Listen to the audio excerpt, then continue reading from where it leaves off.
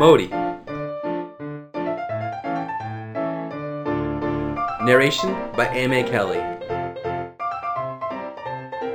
Characterization creations by Jared McLean and A.M.A. Kelly. Once upon a time there was a youth called Motti, who was very big and strong, but the clumsiest creature you can imagine. So clumsy was he that he was always putting his great feet into the bowls of sweet milk or curd which his mother set out on the floor to cool, always smashing, upsetting, breaking, until at last his father said to him, "Here, Motti, these are 50 silver pieces which are savings of years. Take them and go make yourself a living or a fortune or a billion, whatever you can manage to rustle up. Do it." Then Motti started off one early spring morning with his thick staff over his shoulder, singing gaily to himself as he walked along. Doop, doop, doo, looking at my back door. In one way and another he got along very well, until a hot evening when he came to a certain city where he entered the traveller's serai, or inn, to pass the night.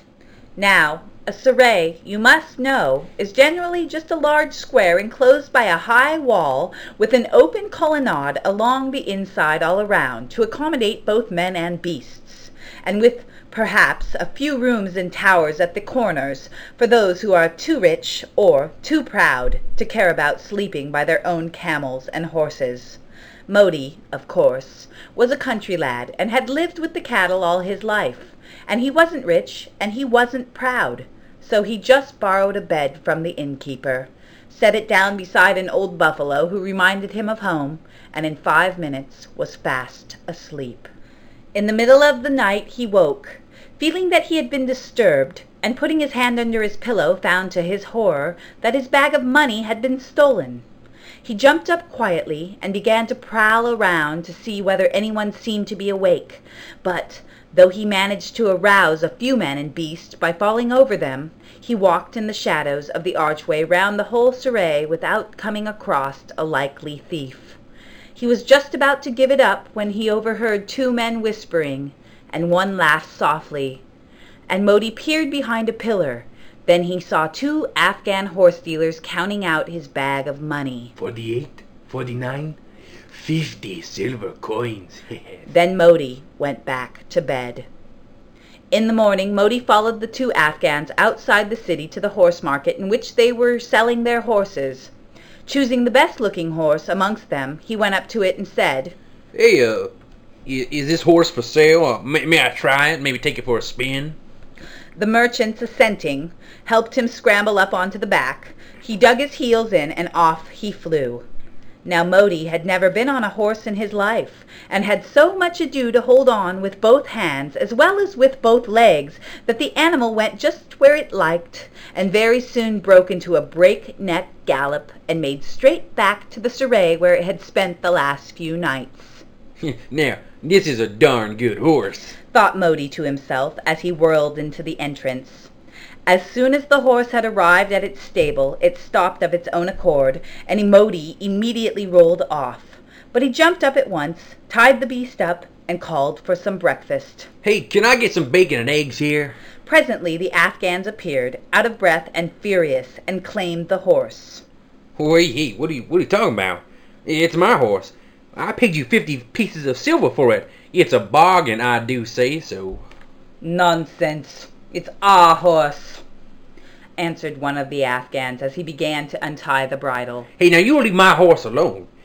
If you don't let my horse be, I'm gonna crack your skulls. You are thieves. I know you. Last night you took my money, so today I took your horse. That's fair enough. Now the Afghans began to look a little uncomfortable, but Motti seemed so determined to keep the horse that they resolved to appeal to the law. So they went off and laid a complaint before the king that Motti had stolen one of their horses and would not give it up nor pay for it. Presently a soldier came to summon Motti to the king, and when he arrived and made his introduction, the king began to question him as to why he had galloped off with the horse in this fashion. But Motti declared that he had got the animal in exchange for 50 pieces of silver, whilst the horse merchants vowed that the money they had on them was what they had received for the sale of other horses. And in one way and another, that dispute got so confusing that the king, who really thought that Motti had stolen the horse, said at last, "Well, I tell you what I will do. I will lock something into this box before me, and if he guesses what it is, the horse is his, and if he doesn't, then it's yours." To this Motti agreed, and the king arose and went out alone by a little door at the back of the court, and presently came back clasping something closely wrapped up in a cloth under his robe. He slipped it into a little box, locked the box, and set it up where all might see. "Now you, Motti, you guess what it is." It happened that when the king had opened the door behind him, Motti noticed that there was a garden outside. Without waiting for the king's return, he began to think what could be gotten out of the garden small enough to be shut in a box. "It is likely to be a fruit. No, a flower. No, not a flower this time, for he clasped it too tight. Then it must be a fruit or a stone. No, not a stone, because he wouldn't wrap a dirty stone in his nice clean cloth. Then it is a fruit, and a fruit without much scent, I must say, or else he'd be afraid that I might smell it. I know what it is. The one fruit without much scent is in season just now. When I know that, I shall have guessed this riddle." As has been said before, Motti was a country lad, and was accustomed to working with his father's garden. He knew all the common fruits, so he thought he ought to be able to guess right. But so as not to let it seem too easy, he gazed up at the ceiling with a puzzled expression. Then he looked down at the floor with an air of wisdom, and his fingers pressed against his forehead. Then he said slowly, with his eyes on the king, Yeah, I think it is something freshly plucked. Yeah, that's it. And it's round, and it's red. Oh, I got it. It's a pomegranate. Now the king knew nothing about fruits, except that they were good to eat, and, as for seasons, he asked for whatever fruit he wanted whenever he wanted it, and saw that he got it. So to him Motti's guess was like a miracle, a clear proof not only of his wisdom, but of his innocence, for it was a pomegranate that he had put into the box. Of course, when the king marveled and praised Motti's wisdom, everybody else did so too, and whilst the Afghans went off, crestfallen, Motti took the horse and entered the king's service. Very soon after this, Motti, who continued to live in the serai, came back one wet and stormy evening to find his precious horse had strayed. Nothing remained of him but a broken halter cord, and no one knew what had become of him.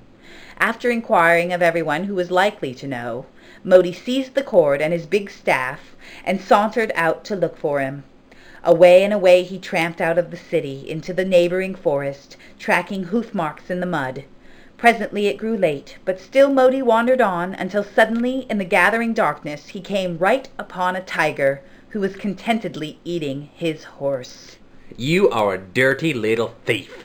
Motti shrieked at the tiger, and ran up, just as the tiger in astonishment dropped a bone. Whack! Came Motti's staff on his head with such good will that the beast was half stunned and could hardly breathe or see.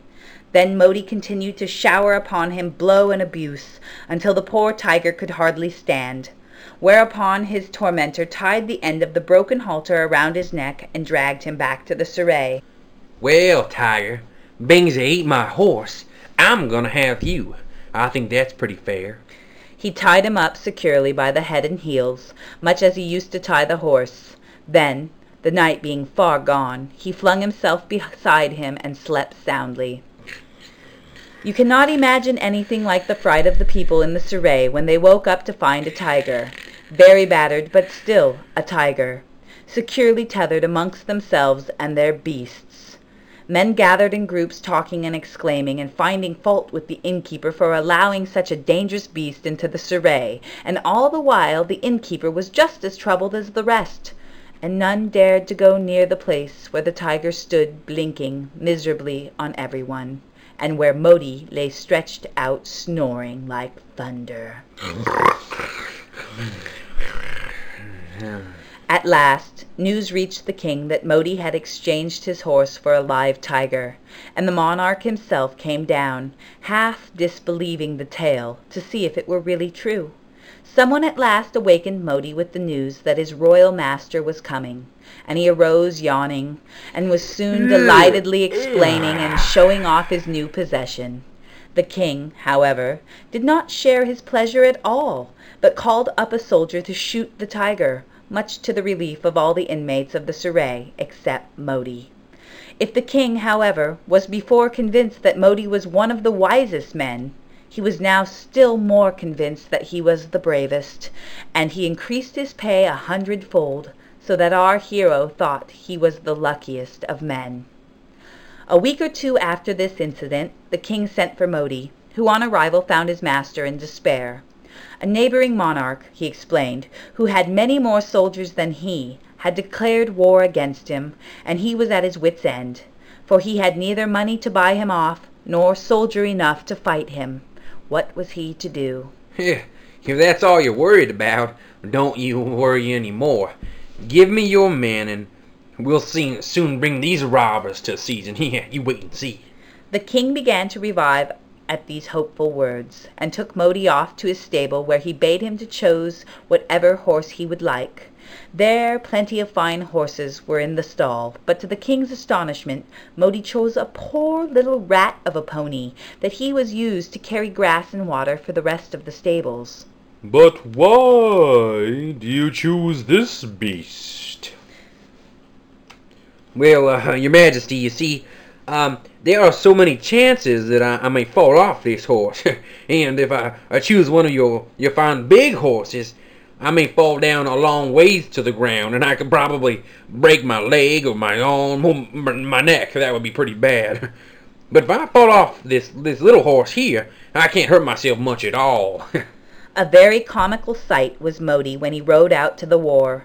The only weapon he carried was his staff, and to help him to keep his balance on horseback, he had tied to each of his ankles a big stone that nearly touched the ground as he sat astride the little pony. The rest of the king's cavalry were not very numerous, but they pranced along in armor on fine horses. Behind them came a great rabble of men on foot, armed with all sorts of weapons, and last of all was the king with his attendants, very nervous and ill at ease. So the army started. They had not very far to go, but Motti's little pony, weighted with a heavy man and 2 big rocks, soon began to lag behind the cavalry, and would have lagged behind the infantry too, only they were not very anxious to be early in the fight, and hung back so as to give Motti plenty of time.